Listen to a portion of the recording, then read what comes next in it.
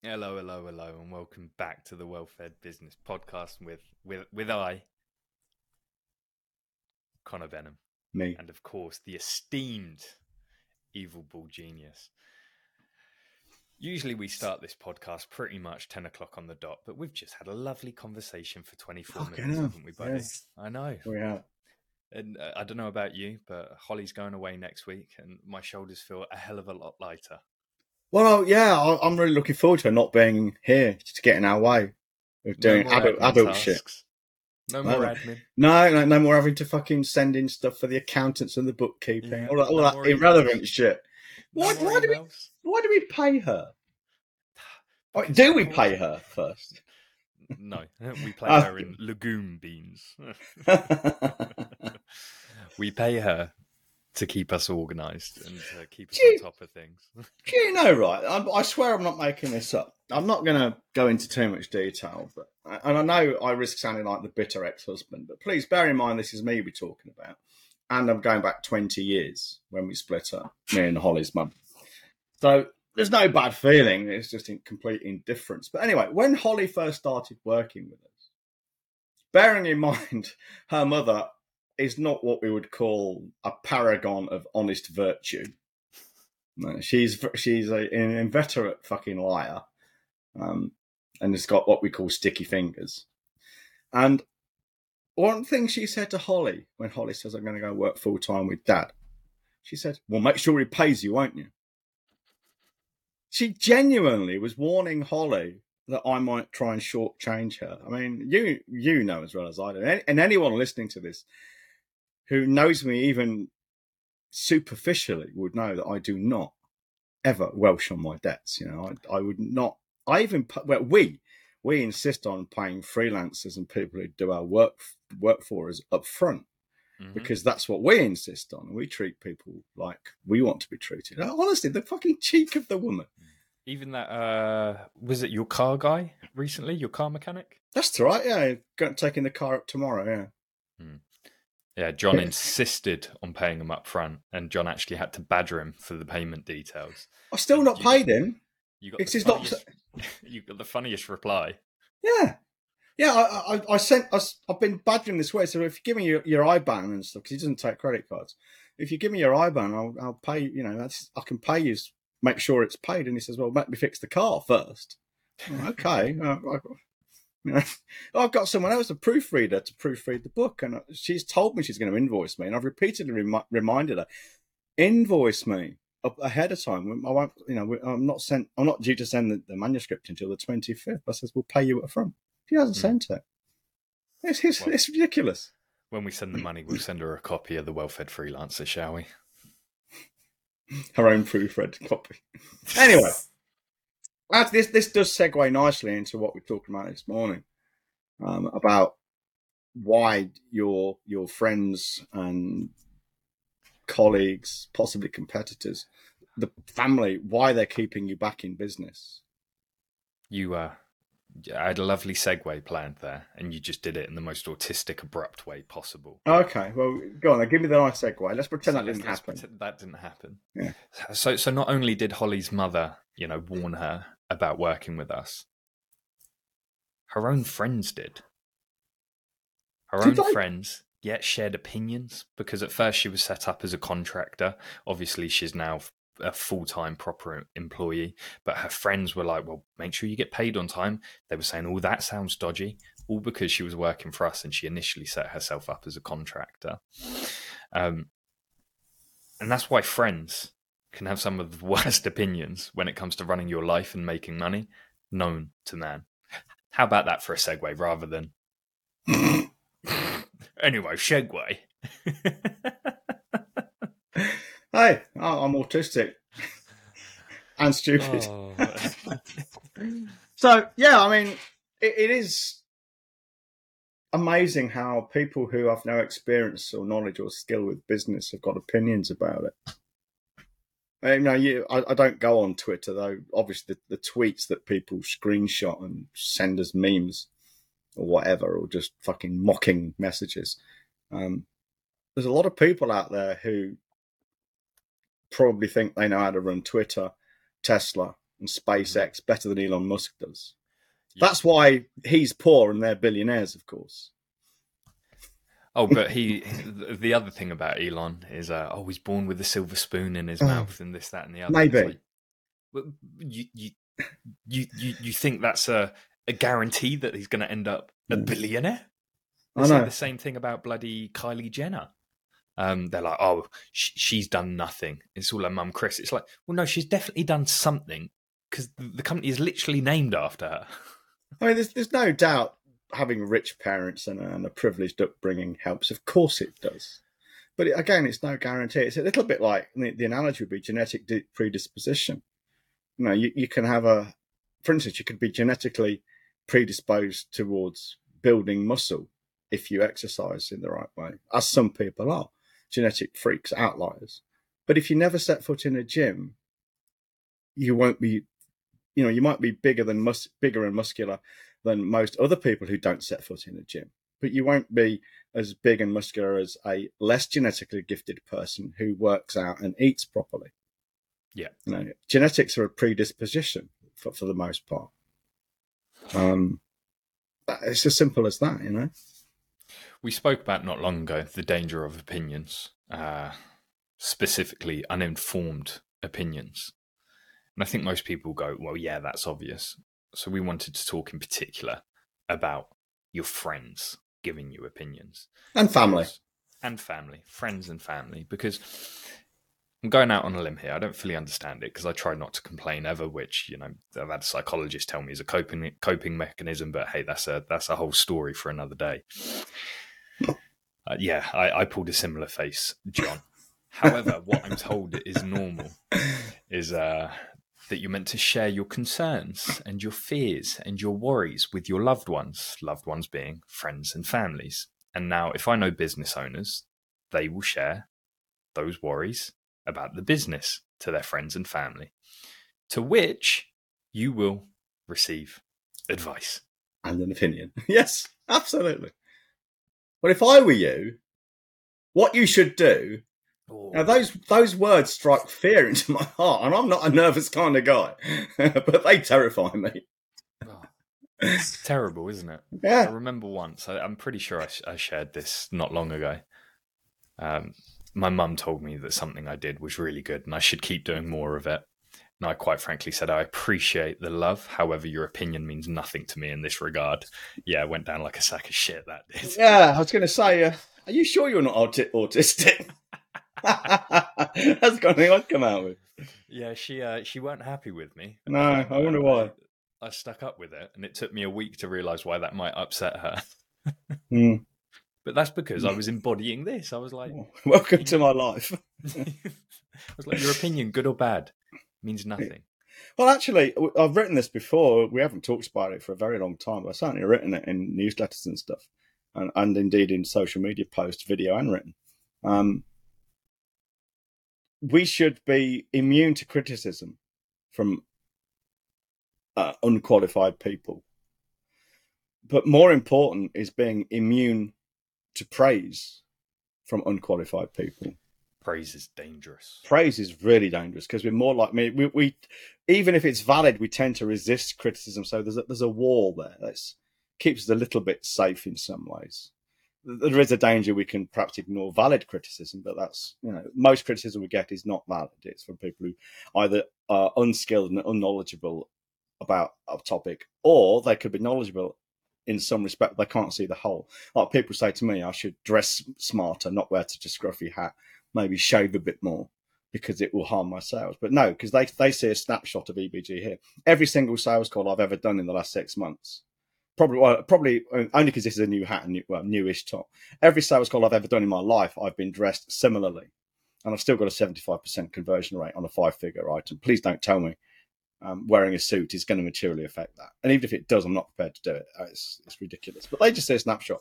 But praise doesn't meet any resistance. Even if you say, if you won't, if you ostensibly don't accept praise, no, it's not true. If you're modest, false modesty, it still has no resistance going in, and you love it. It's dopamine, isn't it? Of course. So praise is dangerous, and you shouldn't listen to it. Don't listen to it. This is I'm a big, and this is a very self-serving opinion, but a big believer in masterminds. The ability to have a Definitely. group of trusted people you can go to that are going to be honest with you and give you different perspectives, and they're qualified to share their perspective on things. And who said it, John? It's a cliche as old as time. Jim Rohn. 5 people. Is that Jim Rohn? It was Jim I Rohn. was going I knew where it was going. Yeah. Love a bit of Jim Rohn, by the way. Yeah. Shame he's dead. He's a really nice bloke. I met him once. He's a really nice bloke. Did you? Yeah. I've watched a few hours of him speaking. He's a very engaging speaker. Yeah, he's a very engaging speaker. He was. He's not now. He's dead. Yeah, it was. But he was a really nice bloke as well. I had quite a long conversation with him. One thing I really liked about him was he's even shorter than I am. No way. He was. Oh no! I mean, remarkably. I mean, it was noticeably not just a couple of an inch or a fraction. It was.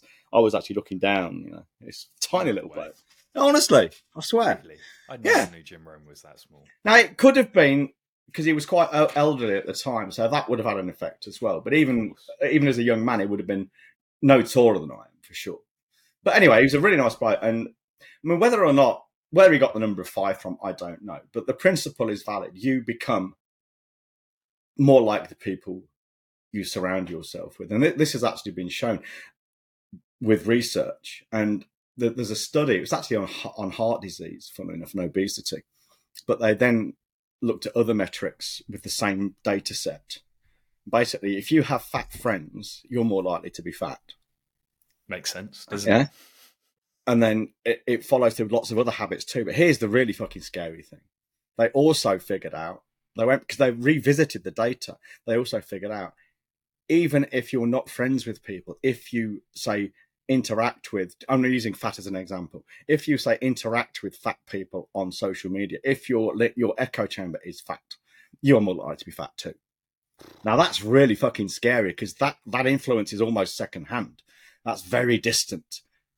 I haven't spent much time thinking about this. However, if I had to go out on a limb, I'd say it's because it alters your standards almost of what's acceptable and what's unacceptable. Because if you're in an African tribe, perhaps a really well-fed African tribe, but everyone's still got 6-packs and they go out hunting, you're going to deem that as the norm, even though they're probably top 1% physically elite people on the planet.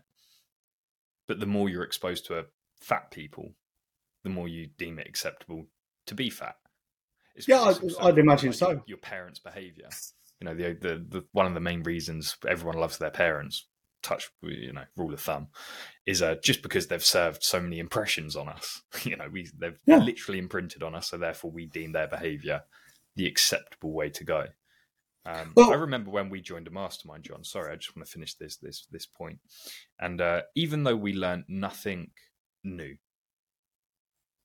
we learned a couple of tactics, but materially we didn't learn anything new from joining this mastermind. We enjoyed it thoroughly because it almost changed our perception of what was possible with our model and our offer.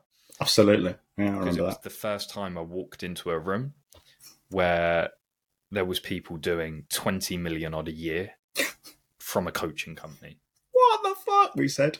What the fuck? And they had a team of 6 people, 20 million a year. And at that, just all of a sudden, my perspective on life and everything just changed. And I believe our business grew at that point because we were talking to these people on a semi-regular basis. Yeah, I absolutely agree. A good example is that one of the guys in Core Control, when he joined us, is in the PT world, basically. He was selling his program, 3-month program, at about just under 500 quid. And he was struggling with it. Well, 2 weeks ago, 3 weeks ago today now, he made his biggest ever sale at 1,500. And then a week ago today, I think it was it on the Monday? Anyway, that was Monday. So just last Monday, 5 days ago, he sold a year-long program at 7.5K. And he's done that because he's changed the people he's hanging around with. The people he was hanging around with before were other fit pros, among whom 500 quid for a program is a lot of money because a lot of them are selling things at 100 quid. Now, he was at the higher end, but now he's mixing with different people. To him, 7.5K, I wouldn't sell anything at 7.5K. It's too little for us. But there are reasons he went into 7.5K, because he needs to be very comfortable selling it at that before he puts his price up. You know, if you feel comfortable selling at something at a price, you'll sell it well for the most part. Well, nothing has materially changed. I mean, his level of skill and knowledge and expertise in his chosen field of endeavour is the same now as it was 6 months ago when he joined Core Control, within a few percent. Right? He's not any better now than he was then. What has changed is his perception of what's possible and his skill and knowledge of marketing and positioning and pricing. He's just thinking differently about selling what he's already got. Well, this applies to everybody listening to this. You've all got something. Yeah? The only thing that's stopping you from selling it at 7.5, 10, 12K is how you're thinking about selling it.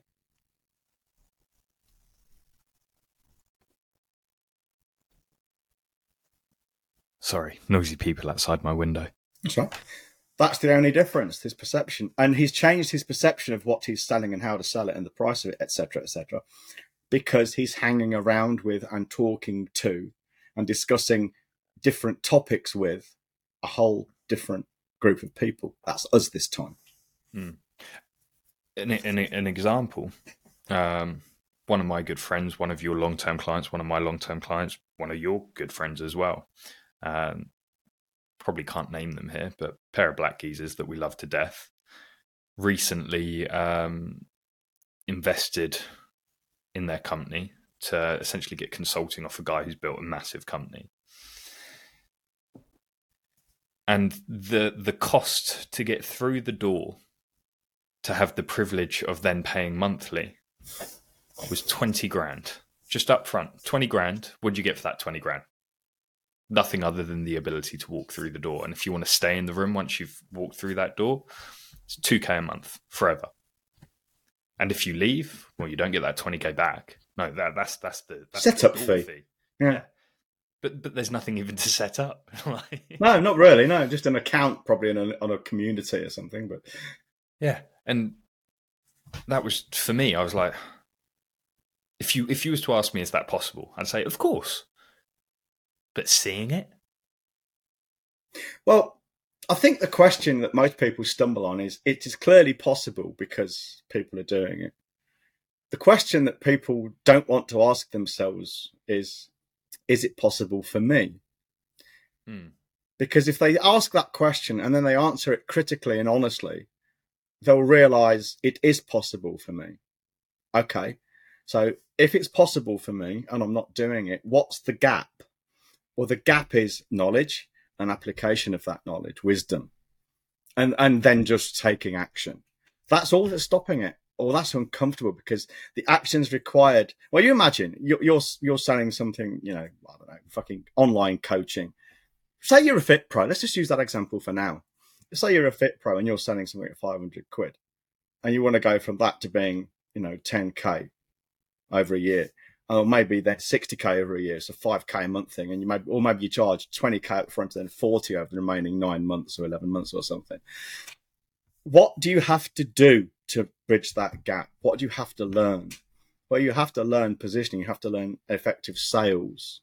You have to learn assertiveness. You have to learn indifference to other people's opinions because they will come down on you. There's so many things you have to do to bridge that gap. And most people, one, they're nervous of doing it because there is a certain amount of disbelief there. I remember when I started selling at high end, I thought no one's going to pay this. And guess what? They did. Fucking hell, this is weird. But there's also this fear for most people because of the people they're currently hanging around with. Crab bucket, crab bucket, crab bucket. You can't do that. I wouldn't do that. It's dishonest. It's immoral. It's really hard. You'll fail. You'll be upset when you fail. And in today's business world, certainly in the circles that I'm familiar with, that is tantamount to saying your LinkedIn echo chamber won't approve. And that's a fair comment, I think.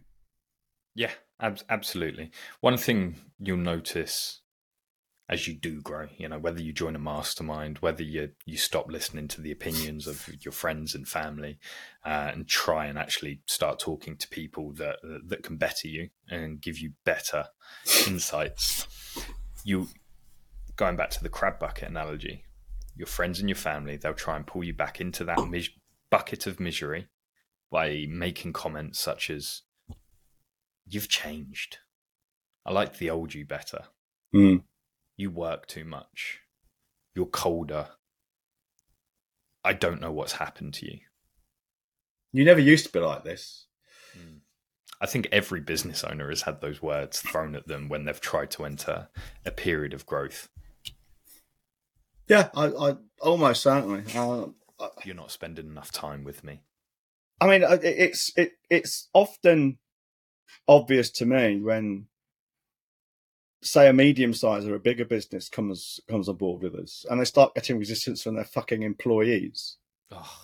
And they'll say things like, "Oh, the company secretary, or the office secretary, or the bloke in the mailroom, he disagrees with what you're doing. He thinks, I don't give a fuck what the guy who delivers the fucking letters to your desk every day thinks. He delivers letters to your desk every day and does nothing else for a fucking reason. He might be stupid, he might be lazy, he might be both. I don't know. But the point is, he's not qualified to have an opinion on what we're doing in business. Or you, because you're his fucking employer. Mm-hmm. And if he's got time to stop there and share his opinions, he should be working on now. I remember one client years and years and years ago, I wrote some copy for him. He came back, he said, I love it, it's great. Let's go with this. Came back the next day, don't like it. What's changed? Oh, my mother. She's a retired English teacher. She says, ... I thought, oh, for the love of fucking God. I said to him, do you want to make sales or do you want to appease your mother? Well, actually, he wanted to appease his mother, so he paid his bill and went. Go figure. But yeah, it is. It's people, and I don't think they want to keep you back out of malice necessarily. Or no. I think sometimes there's an element of jealousy and envy there. But it's their pumpkin thinking, isn't it? They are. I mean, it's their own. Being successful in your business necessarily means thinking differently from how you've been thinking before and how other people are thinking too. Some people call it mindset. I don't like that word, but limiting beliefs are real things. Mm-hmm. And pumpkin thinking, you put a pumpkin in the jar as a baby and it won't grow any bigger or a different shape from the jar it's in. Well, the internet and your social life and your family and your friends, they are the jar. And you're like the pumpkin in the jar. Now, if you can imagine, if we smash that jar as the pumpkin gets up against that shape and size, the pumpkin's free to grow again. Well, that's like if you join a mastermind like ours or any mastermind where they will stretch your thinking and change the way you believe about, or you will change how you believe business can be and what you can achieve and what's possible, you will grow. Yeah. Like the pumpkin. It's not difficult. Well, it is difficult to do, but it's not a difficult concept to understand. I suppose what we're saying, we then almost have to address the inverse. And I'm thinking about someone we both know quite well here. You've also got to be really careful that the masterminds that you're joining, when you're trying to move away from perhaps one group of friends, one group of opinions to another, whether that's friends, masterminds, or whatever, you've really got to be careful about what they're saying as well, because they might have sold you a better jar, but it's really hard to evaluate the size of the jar once you're in there. Yes. So, for example, the example I'm thinking about, really, now I'll tell you who it is after because I'm not going to make it obvious. Really smart guys. Built a very successful, sustainable, premium business with waiting lists, all off the back of things such as direct mail, proper sales meetings, robust, old school direct response marketing principles. They've recently gone and found a jar they like the look of, and they've plopped their pumpkin in there. And although they've historically really struggled to make get any traction with social media, they now believe that social media is again the way forward, despite failing on it for the last 2 years. Is this the person who dropped a lot of money on pay-per-click advertising? Yes. Oh, I know you mean. Yeah. Well. Yeah. So beware of false jars. Yeah, beware of false gods. There is one God, only one God, no God but me. But it is true, and it's seductive because we keep knocking social media, but we are going to do that because 80/20 is alive and kicking in the world. And of all the things to me which hold businesses back right now, social media is one of the most pernicious influences. I mean, the influence of social media, what they do, has always been the case. We've always had limiting social circles, family and friends. But now with social media, that circle has grown exponentially to potentially hundreds, if not thousands, of people whom you say they're connections, but effectively they're strangers on the internet. But they still have this pressure. So it's nothing fundamentally has changed. It's just got bigger, right? Yeah. And so social media is, it can be one of your best friends as business because, we do okay with social media. We get us constant. We do very well. But we will do better without it, and that's in progress. But to think it's the best way to do something or the only way to do something or the premium way, so if even if you've done everything else and it works, that's the holy grail, is very, very dangerous thinking. And it's particularly dangerous because everybody's thinking it. Everybody else is thinking it. It's like I said before, I'm a child of the 60s. When I was a kid, if a rock band or a pop band hadn't made it in the UK, no matter how big they were elsewhere, they hadn't made it, full stop. All right. Well, it's like that with social media. If you're not a fucking influencer of some kind, it doesn't matter. You're not successful. No matter how much money you make, you're not successful. That's pure fucking ego. You want to not just be seen, but you want to be seen to be seen. You want to be someone of importance and significance rather than doing something important and significant, even if no one else ever knows about it. So how do you get rid of yourself? How do you rid yourself of the pumpkin think and the limiting beliefs, even though it is such a cringy saying? Yeah, well, that's a good question. The first thing, the easiest thing, I suppose, is to decide what you want out of your life. And I think the easiest decision to make, or the most important decision to make, first of all, is I've just alluded to it. Ask yourself a very simple question. Do you want to be someone of significance? Meaning you want to be famous, you want to be seen to be a certain someone, you want to play a part, you want to be popular? Or would you be happy doing something of significance, which is important, and no one ever knows about it but you? Which of those two would you go for? Fame and fortune or quiet fortune? Now, I know a lot of people won't go for quiet fortune. They want the notoriety. They want the popularity. That they want to be the big I am. Often these days at the cost of lower revenues. I personally, I don't care about being famous. I want to be rich, I'm rich and famous. No, rich, yes. Famous, I'm indifferent to it, So that's the first thing I would say to people. Decide, what do you want to be? Popular or successful? If you have to be one or the other, you could possibly be both, but I don't want to go down that route. If you had to be one, which one? And if it's popular, well, I don't think we can help you. If it's successful, we certainly can. Really easy one. But read more. Oh, fucking hell, yeah. Read more. And write more. Read more and write more. Read, then write. Read, then write. If someone's gone to the trouble of writing a book, they've thought deeply about that particular subject. They're going to be, they would have, that thinking deeply would have opened up more opportunities to them, because all of a sudden they can see more opportunities because they understand the concepts far more deeply. You can essentially steal that knowledge that they've probably had to work years for as little as £5. And you get to explore the minds of some of the greatest thinkers on the planet. And you get to hear the stories of some of the greatest action takers. Well, but you get some people who rebut that and say, "Well, I just can't focus. I ain't got time."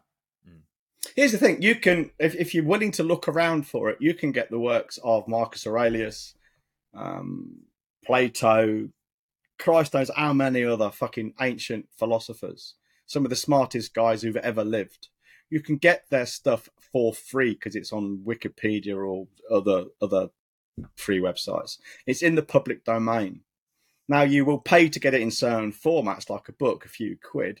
And there's a there's an app on your phone called Stoic Bible, which basically just sucks the data down off these places. It's a curation app, but it's all free, and their advice is timeless. But people won't read it. Oh, I ain't got time. Got time to watch soap operas, go on social media, get out of the pub, all that kind of shit. They've got all the time in the world to fucking doom scroll on Instagram and TikTok. They've got all the time to do that, but they haven't got time to read a deep philosophical work and improve their minds. Well, choices plus actions equal consequences every single fucking time.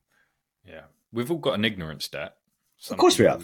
Is just larger than the others, and every single day, as long as you pay down that ignorance debt, I think you've had a good day. I want to talk a little bit about arrogance that can come along with pumpkin think. If you've been in that jar for a little bit too long, you think you know everything about that jar that there is to know, without even you've just got a blind spot that there's actually a bigger and a better jar with far more knowledge to learn, to explore, to research, to implement. I see this a lot, particularly amongst people that are smart. They feel like they know everything, but they feel like they're missing something. So the next thing that they always turn to is productivity. Tell me if this isn't a tale as old as time. They spend a long time researching and becoming a real expert in a particular area. They eventually get the blinkers on. They get a little bit arrogant about their own knowledge, and they think the only thing holding them back from whatever their goal is, from whatever that next level is that they're trying to hit, is their own productivity. And all of a sudden, they start watching several hours of videos a day. They read books on productivity. Which is ironic. Yeah, exactly. And they do everything other than doing the fucking work, because they just think, well, if I just figure out how to be a little bit more focused, a little bit more productive, to squeeze every little bit of juice out of every lemon I have, well, that's going to be the thing that takes me up.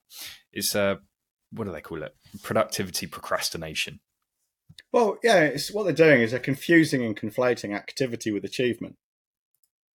Yeah. And a lot of people on social media do this. They think they think because they've been on LinkedIn for 3 hours, liking, sharing, commenting, and viewing, and probably posting too. They've been busy, and I think, yeah, I've been working on my business. You haven't. And I mean, let's be clear. You have promoted your business to some extent, but it's in one of the high effort, low reward areas. You'd have done far better spending, say, a half an hour, so a sixth of that 3 hours, on crafting a well-written email with a specific offer and a deadline to an email list of yours. You do far better. And those posts that you have written are aimed at getting people onto that list, for instance. Yeah, it's now on ignorance. I want to touch on ignorance again. Throughout human history, at any given time, we've always looked back and laughed at what people in years gone by have believed. Yeah. The problem is, why should the same not be true of, say, the future in 10 years, 100 years, 1,000 years? They'll look back at us. The danger is we always think, yeah, we were thick and inexperienced and stupid back then, but right now we've got it nailed. No, we haven't. And you might know everything in your pumpkin jar. You could be completely correct about that. Social media marketers, they might know a lot about social media marketing, but that's all they know. And they get blinkered. Social media marketing is the best and only way. The other ways don't work anymore. Well, they don't know this because they know nothing about these other ways. They've never even tried them. So pumpkin thinking is very, very dangerous. So what they would then do is, like you say, they would become incredibly productive. They'll read a lot about productivity on, say, social media marketing, but they won't actually do much with what they learn. So as you say, they're learning and learning and learning and not doing. And a note on that as well. One of the easiest ways to grow your business is just do more of what's already working. You don't need to try and be more efficient. Like, fuck efficiency, fuck productivity. Just do more of what's already working. It's no surprise, and it's no mathematic phenomenon that you make more money when you make more offers. It's no surprise that we make more sales of our higher end products when we sell more of our books. It's no surprise that we make more money when we cold pitch people. And if we want to make more money, well, we do more of the things that are already working. We don't say, well, how can I, How can I be more productive? It's very brutalist. If we want to do more, we're not going to try and optimize 20% of, say, Holly's time. No, we'll just fucking hire someone. Yeah. It's very brutalist. We're not looking for hacks or shortcuts or efficiency. We're just looking for what works. All right, let's monitor this. Yeah, it definitely does work. All right, let's maximize this. Volume. Just volume. It's simple. Well, I mean, we've spoken about this before. I mean, there's no secret, and people probably listening to this might be thinking, yeah, there's got to be more to it than that. And there really isn't, guys and girls. My main metric, I mean, I've got several metrics, but the one I focus on the most is how many calls do I have booked? That's all I care about, because I know statistically, out of every 10 calls, I'll probably make between 6 and 8 sales, something like that, on average. All right. So for me, I want to double my income. I don't have 10 calls booked in a month. I'll have 20. Okay, Connor, I want you to send me 20 people to speak to. Get on it.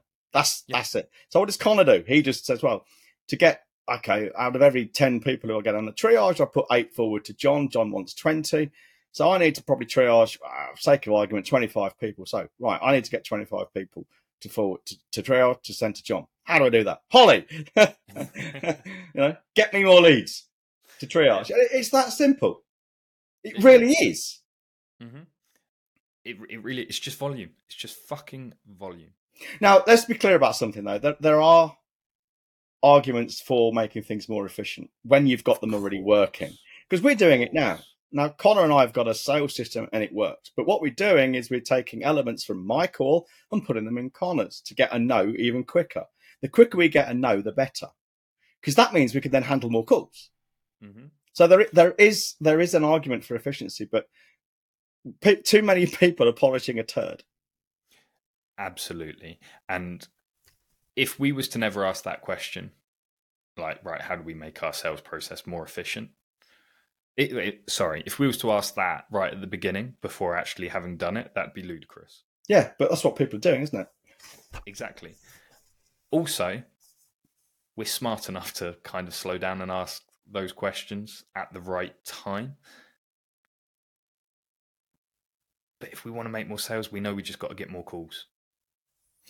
I remember years ago, I used to hang around with a group of bikers. I had a motorbike myself, but I wasn't really a biker, so to speak. I wasn't into the social side of anything. And we used to read bike magazines, all these fucking new models coming out and stuff. And every successive model of a bike is somehow better. It's turbocharged, it's supercharged, it's got super fangled fucking exhaust on it, all these things. But ultimately, as my mate used to say, John Spencer, he'd say, really, it's all irrelevant. What really matters is how big the engine is. It comes down to cubic inches. Other things matter, they help. But fundamentally, it's down to how big the fucking engine is. Mm-hmm. You can do what you like to a 250cc engine, but a 1000cc engine is going to beat it no matter what, And similarly, say with dieting and muscle building, I mean, there's loads of performance tweaks, and they all work, and drugs as well, and they all work, add a few percent here and there. But ultimately, it's down to lifting weights, eating fewer calories, and keeping moving a bit more. There's a few big things that you need to do. If you're a brand new weightlifter to the gym, you can do better. You can't do much better for the first few months than, say, squat, deadlift, bench press, overhead press, lather, rinse, repeat. That's about it. And you do that for 3 or 4 months, maybe 6 months. And then maybe when you get to a certain size and such phase of development, then you might need to start specializing in more isolation type, or not so many joints in the compound movement. But for the beginner, deadlift, squat, bench, overhead press is going to fucking hit everything plenty hard enough. Yeah.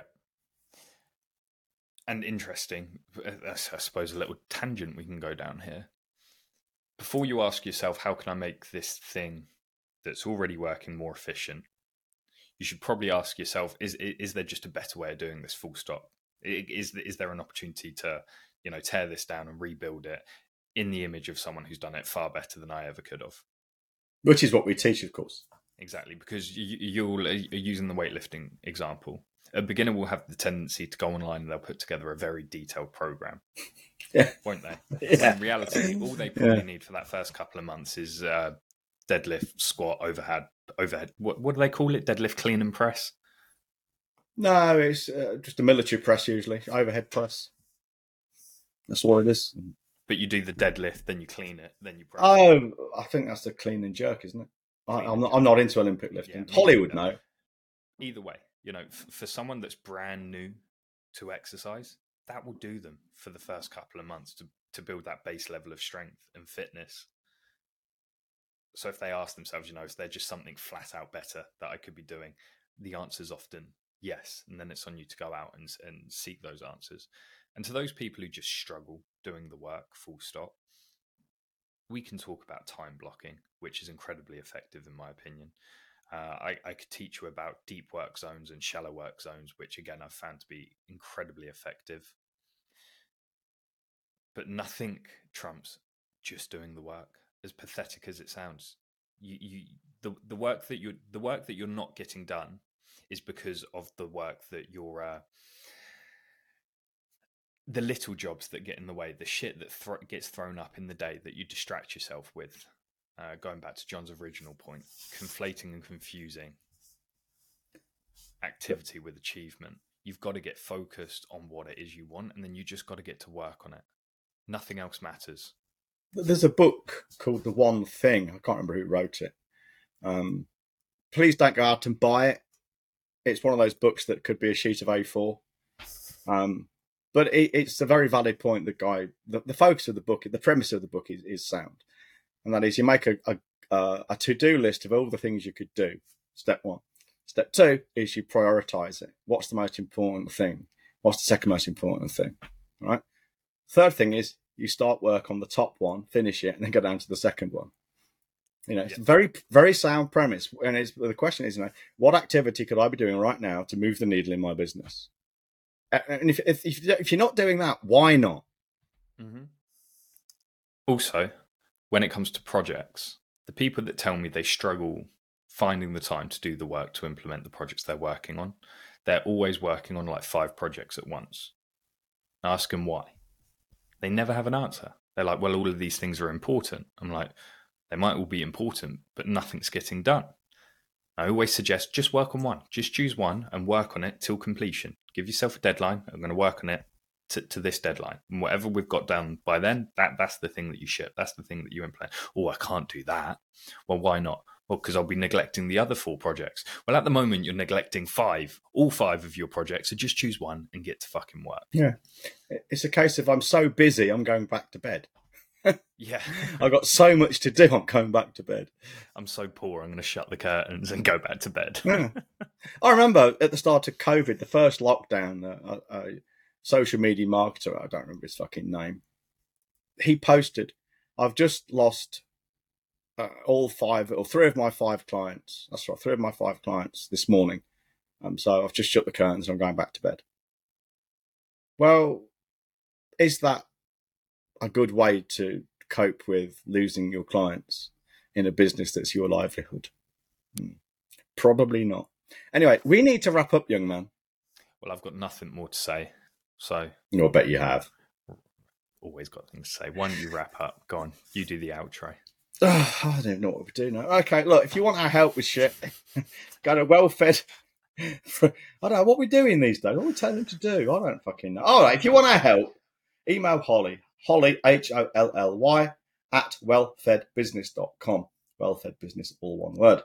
Okay, and she'll have a quick chat with you and get you sorted out. Talk to Colin and talk to me. Pay us loads of money. Bob's your uncle, Fanny's your aunt. Yeah. Put your money where your mouth is, then you'll do the fucking work, won't you? You'd hope so. You'd hope so. Anyway, cheers for listening. Bye. Bye.